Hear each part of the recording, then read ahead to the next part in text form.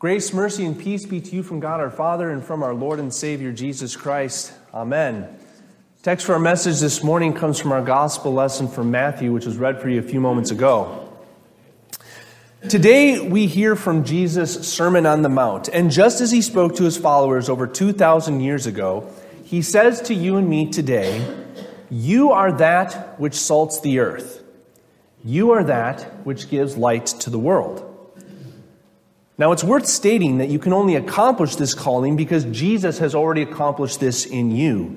Jesus has salted you. Jesus has preserved and kept you. Jesus, the light of the world, has scattered your darkness, shined his glorious light into your hearts and minds, and opened your blind eyes to see the truth of his resurrection and his victory over death and the grave. Jesus has redeemed you, restored you, filled you with his Holy Spirit so that you may go out into this world and salt it. He's empowered you to help preserve his creation, to be ambassadors of reconciliation and agents of restoration. What an exciting mission. What a joyful task that our Lord has bestowed on each of us. So, brothers and sisters in Christ, so fellow salt shakers and bearers of God's light, what does this look like? What does it mean for us to salt the earth? As I've thought about this, as I've listened to other wise Christians discuss it, as I've prayed about it and looked to God's word for understanding, I think that at times we have slipped into an unbiblical mindset regarding this calling from Jesus. I think the biggest problem is that we have a tendency to measure. We tend to measure out the salt that we spread, and we even tend to measure our own saltiness, our own brightness, our own faith. We measure rather than love extravagantly, without prejudice and without counting the cost. My goal this morning is that after hearing my message, you would more extravagantly salt your communities with the grace and truth of Christ. And to accomplish this, I'd like for you to consider two images. The first is a cook, and the second is a gritcher driver. I think that when it comes to salting, we often view this task like a cook. A cook looks at the recipe and says, this dish needs a teaspoon of salt, and this meal needs a pinch of salt, and this plate may not even need salt at all. And then after the meal is served, each guest will salt to their own taste, to their own liking. In other words, the cook mentality is to measure out the salt. And this could be as simple as your mood. Sometimes you're in a good mood, and you feel like being hospitable and sharing and just simply bringing joy into other people's lives. And sometimes you hold back because you're a grumpy bear, and you don't want to have anything to do with anyone. Ain't no salt coming out of your shaker. And this certainly does need to be addressed. Each of us, as baptized believers, must daily die to the old Adam, that grumpy bear lurking within us, and in repentance rise to new life and seek to follow Christ with new joy and zeal. And yet, I think that there's an even deeper problem that we are facing today as the church. This is not just a daily mood problem, but a much more deep-seated false thinking that has permeated our minds. The church has found itself sitting on the sidelines because we think that our salt only belongs in certain places. Again, like a cook, we measure it out in one place and not in another. Let me explain. In many of his writings, Martin Luther organized human life into 3 estates. We live out our lives in these 3 estates, in these 3 realms: the family, the church, and the state. So vocationally, in the family, you may be called to be a father, a mother, a child, a sister, or a brother.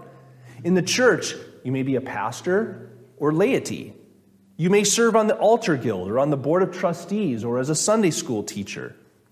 And in regards to the state, you may be a governing official, a senator, a mayor. You may serve on your local school board or even be the president or a king of a country. And each of us are called to be citizens of our countries, states, cities, and counties. You may already guess where I'm going with this, but if we stick with that cook image, In which of these estates do you think our salt may be lacking? Where have our measurements come up short? Now, granted, we live in each estate simultaneously, and we fall short in each and every calling that God has given to us. I mean, who doesn't have family conflict? How often does a member of the family get written off as a lost cause? How often is there bickering in the church? How often do we lack volunteers and a heart for service? But I think the realm where we have really failed regarding our calling is as citizens of the state. What does Jesus say about what we are to do with our light? He says, "Nor do people light a lamp and put it under a basket, but on a stand, and it gives light to all in the house. In the same way, let your light shine before others, so that they may see your good works and give glory to your Father who is in heaven." Here's the problem. We fail to heed these words of Jesus. And believe me, I see it in myself as well. When it comes to our role in the state, in the government, we as Christians often tend to withhold our salt to cover our light. But this should not be. God does not qualify which realms of life we are to salt and which ones we are to ignore. Have you heard of people, maybe even yourself, say that politics do not belong in the church? If so, have you challenged this thinking? Have you been challenged in this thinking? I mean, when you break it down, politics is simply a group of people making decisions on behalf of the betterment of people. Pretty sure God is interested in that. And pretty sure that as Christians, full of God's wisdom, we have a pretty important voice to bring to the table.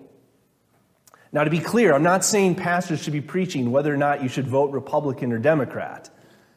But we should be weighing in on what God has to say about topics in the public square.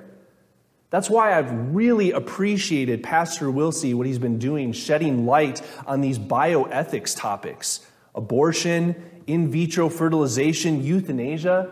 These are tough topics to sort out, and we need the wisdom of God's word to be brought to bear on each of them.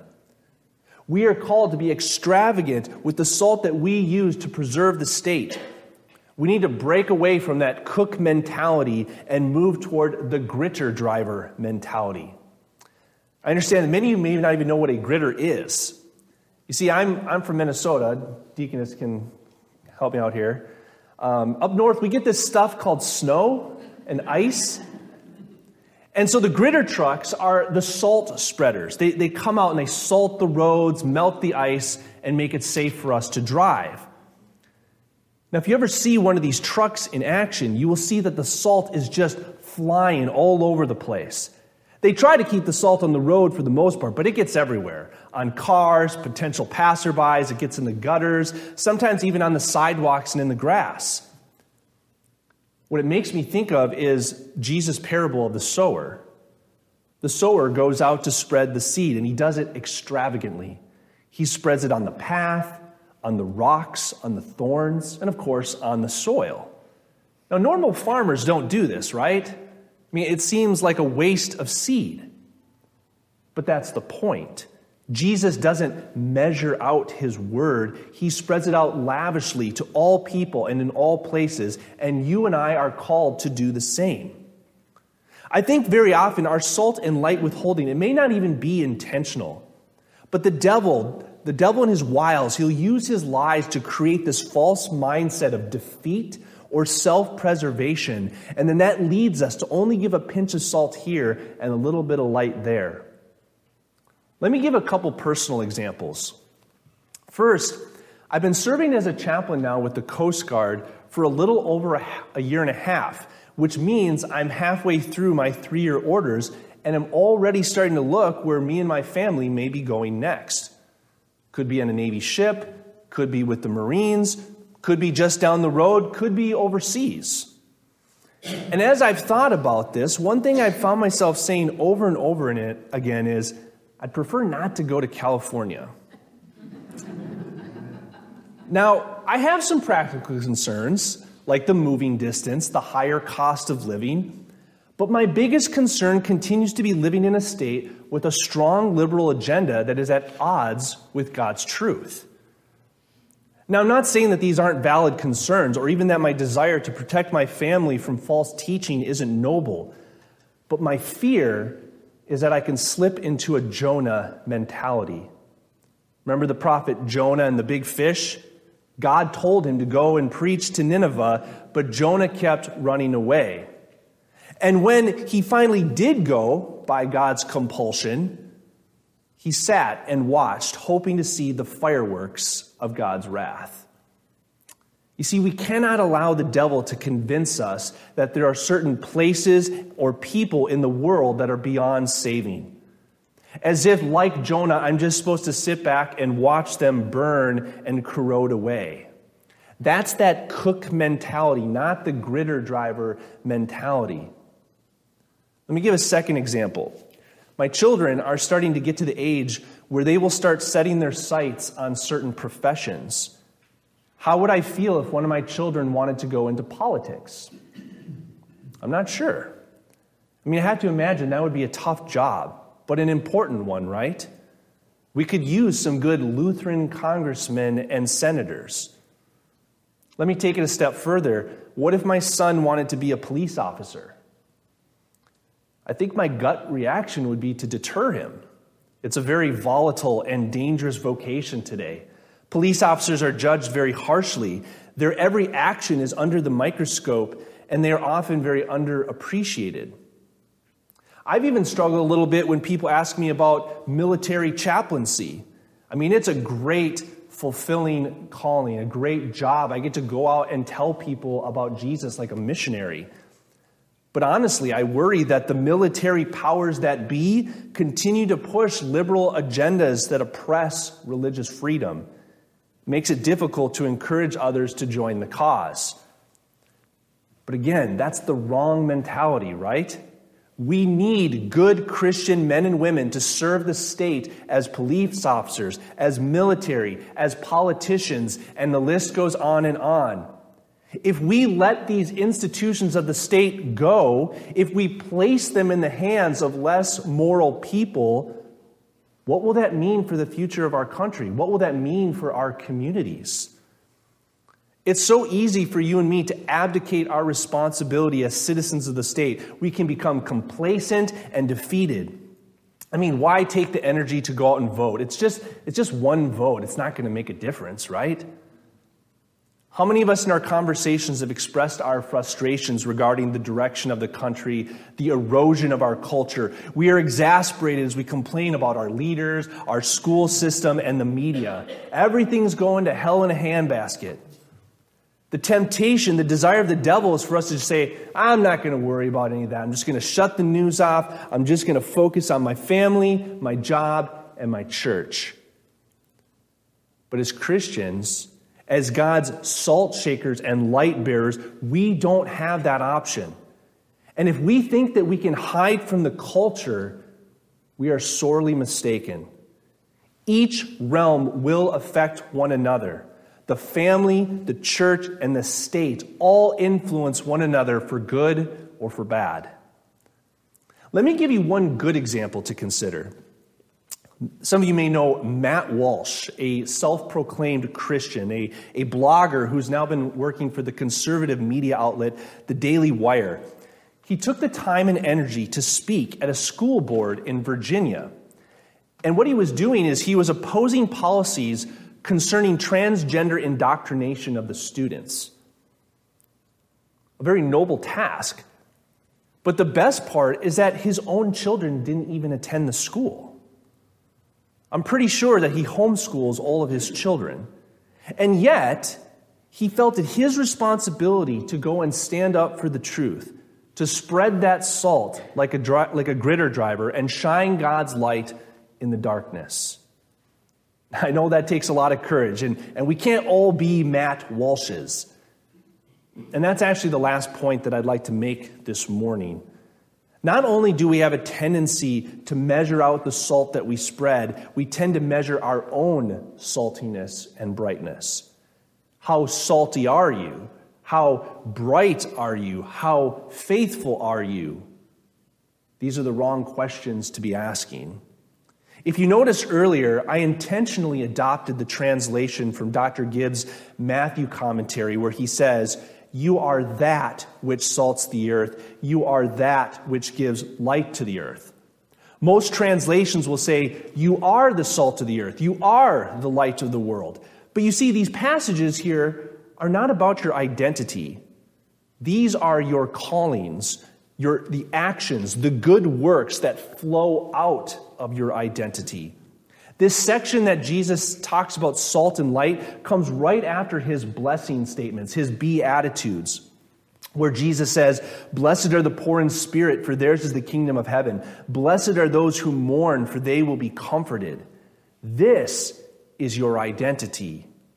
Your identity is twofold. First, your identity is that you are a poor, sinful, lowly beggar. Each and every one of us. But second, Jesus has died for you.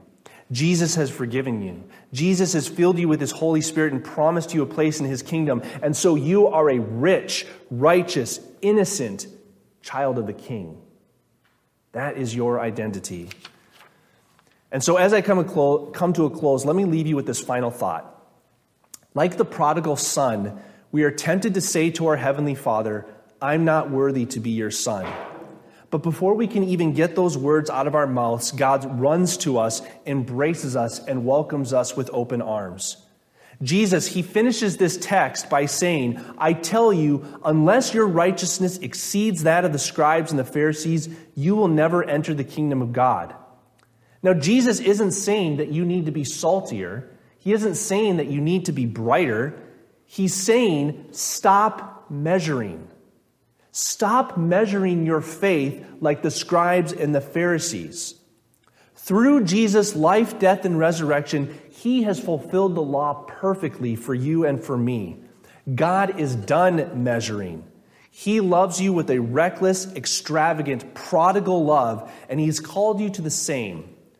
Not a pinch of salt like a cook, but a dumping, an outpouring of salt like a gritter, bringing the safety, security, and hope of Christ's love to you and to all. Amen. Now may the peace of God, which transcends all understanding, guard and protect your hearts and minds in Christ Jesus. Amen.